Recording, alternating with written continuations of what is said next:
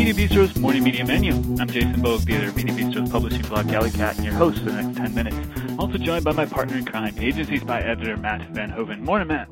Good morning. I'm pretty excited about our guest today. I've been reading this blogger since, I don't know, since there were blogs, basically. And his novels are on my bookshelf.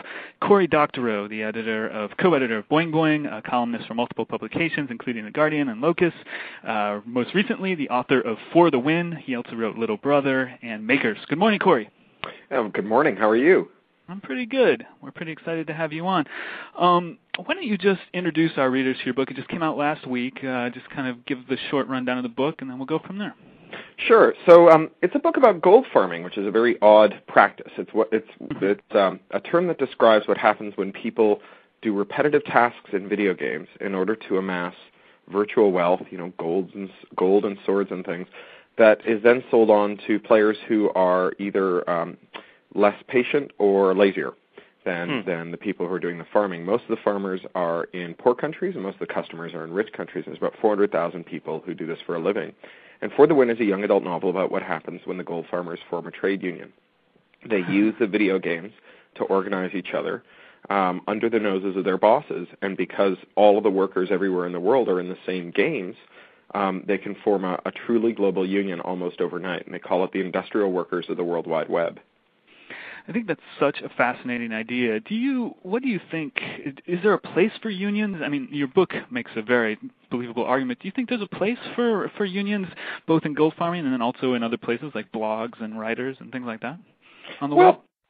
I guess the thing that unions do is something that we need a place for. And the thing that unions do is attempt to rebalance the negotiating differential between employers and workers. Because when a worker goes to their boss and says, I would like to cease being maimed by your machinery, can we upgrade the safety equipment around here? As an individual worker, the only thing that makes the boss pay attention is her conscience. And historically, that hasn't been a really good, reliable source of improvements in working conditions. So workers getting together and negotiating collectively have been the source of every substantial improvement in workplace life since, I guess, the turn of the 20th century. And so, if you like weekends and you're glad that your children aren't mangled in factories and you are happy to work an 8-hour day, thank the union movement. So we have lots of things right now where people get together collectively to negotiate better deals. No one says Costco is socialism because customers get together and demand better prices through bulk buying and negotiate collectively. Nobody yells at EIFL, the Electronic Library Association, that gets together lots of libraries and demands better deals from Elsevier for their digital collections. So I think that it's absolutely the case that workers getting together and negotiating collectively is something that has to take place if we're going to end up with livable workplaces. Has the trade union movement done some wrong things and bad things? Absolutely. This book was actually inspired by what I think of as a real failure in trade unionism, which is when NAFTA sent auto jobs to Mexico, trade unionists in Michigan and elsewhere in the Rust Belt decided that the problem was Mexicans, not Ford. And the response was just racism. I mean, if you drove around Michigan in that time, you would see these openly racist bumper stickers and slogans. Now, they're spiritual forebears. When their jobs moved to a different part of the state, or when they brought in a different workforce, when they fired the Irish and hired the Germans to get rid of the union, they just unionized the next workforce. They realized that this was about workers and capital, not about what color you were or where you were from. And so I think that the union movement has made lots of mistakes, but that doesn't mean that we need to get rid of it, and it doesn't mean that we have something better lurking in the shadows to improve the lives of workers. Well, I think the book and unions probably face the same problem. How do you reach these people in virtual communities, places that are kind of disparate? Do you have advice for both writers and for people trying to organize among these communities? Well, organizing gold farmers, actually, I think that's easy. I mean, it's certainly a lot easier than finding, especially since gold farms, there are lots of different ways that gold farms are run, but among them are tiny little shacks in the rural provinces of China. Physically moving yourself to those places to talk to those workers is hard. Finding them in the video game and talking to them may be difficult, but it's relatively much simpler. In terms of reaching people with the book, I find that there's a really nice kind of 1-2 punch here. My publisher does all the traditional publisher things. You're speaking to me at 6:15 in the morning in a hotel room in San Francisco. I'm about to go and do 4 school visits on my book tour. But I also do something, which is I make the books available as free downloads under a Creative Commons license that encourages my readers to share them and to remix them, provided that they're doing so non-commercially. And what that means is that a reader who loves the book, who knows another reader who'd love the book, can put the book into that reader's hands. And that works really well. As Tim O'Reilly says, the problem for most writers isn't piracy, it's obscurity. And, it may be hard to monetize fame, but it's impossible to monetize obscurity. How has the response to the free download been so far? I mean, it's only been a week, but what sort of response do you see? Oh, well, people love it. People have always loved it. I've been doing this since 2003, and every time there's just a rush, hundreds of thousands of downloads in just a few days. Oh, wow. And people go crazy for it. They share it with their friends. You start to see the thing that I love is very quickly, if you do what I do, which is the writerly obnoxious thing of following yourself through Google searches and so on, what you start to see really, really quickly is, I never heard of this Doctorow guy, but my friend sent me a link to this. Right? Over and over again, I see that through my feeds. And that's the thing that makes me really excited, because that, for me, is the story of finding new readers who will be readers for life. I mean, all the writers that I truly love, who every book that they write, I'll buy. I'd buy their shopping lists. For the most part, I didn't buy the first book of theirs that I got. Those writers are the writers that you discover by a librarian giving you the book, by a friend pressing it into your hands and saying, go and read this. It changed my life. It's going to change yours. And so I want to be that guy. I want to be that book that gets pressed into other people's hands that makes fans for life. And it's working really well. Every tour stop I go to, I find people who've done amazing things with my books. In Portland, someone had printed out a copy of my last book, Makers, and redesigned the interiors. Makers is all about inventors, and he'd filled the interiors, the margins, with beautiful woodcut patent drawings.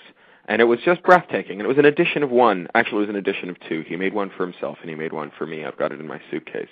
And it was just, it made me as happy as anything. Wow, that's really cool. Corey, this is Matt Van Hoven here. I just want to talk for a second about Boing Boing. I've been reading it for I don't know how long, a long time. And for some of our readers, they might not know exactly what it is. So give us a brief intro there. Yeah, so Boing Boing is a widely read blog about culture and technology and stuff that's interesting. And the 4 co-owners are all ex-Wired writers. We all met through that kind of circle. Mark Frauenfelder and his wife Carla Sinclair founded it as a print magazine in the 80s, and I actually used to sell it when I worked in a bookstore. And Mark started blogging in 2000, and I came in a little later, and then we added David Peskovitz and Shenny Jardin as well. And we have some freelance writers who write for us as well now, too. And we have several million readers, and we have we sell advertising, and we have a little store where we invite our readers who've made wonderful things to sell them to our other readers, and we curate that little store. And all told, it produces a pretty good living, and it also produces a really good platform for the things that I care about. It's a great way to talk about political causes.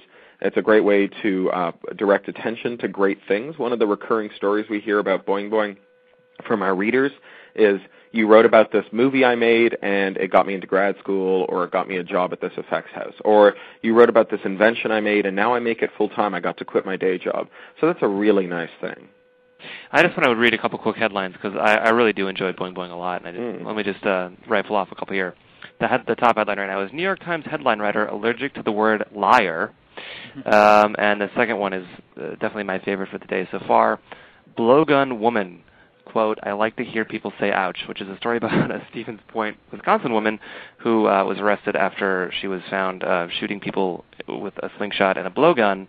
And she apparently had a bucket of rocks in her car that she was carrying around. So anyone that needs just like a break from your day and you want to see something interesting, Boing Boing is a really great site. I have one more question on that, though. Why is it a .net? What's the deal there? Oh, well, I guess the .com was taken. I think it was taken by a company that made bounce houses originally. Now it's some domain squatter. But the .com is not that important. It's not like, so first of all, when you go to the domain squatter, it's not like you look at it and go, oh, hey, they've really changed the editorial bent here. It's just like crummy Google text ads.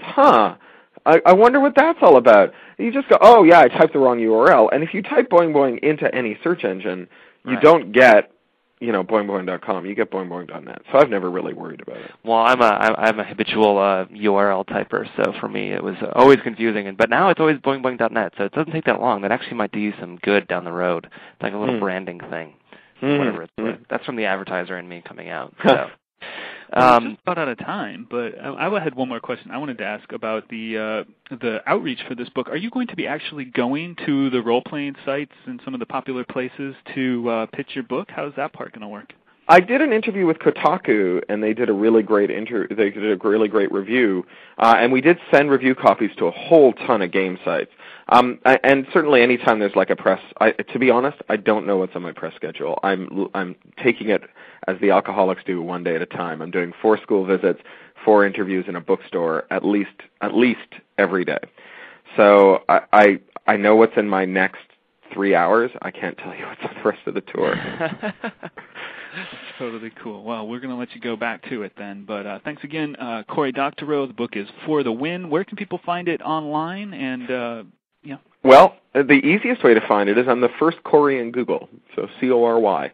But my URL is craphound.com. Cool. So I'm just going to type in Cory right now. Cory Doctorow's craphound.com. You were not lying. You are the first.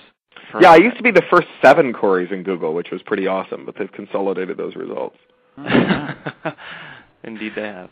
All right. Well, thank you so much for coming on. We will have to bring you back for your next book. It's always a pleasure. Thanks, guys. It was really great. All right. We'll talk to you soon. Until then, good morning. Good luck. All right. Talk to you later. Bye.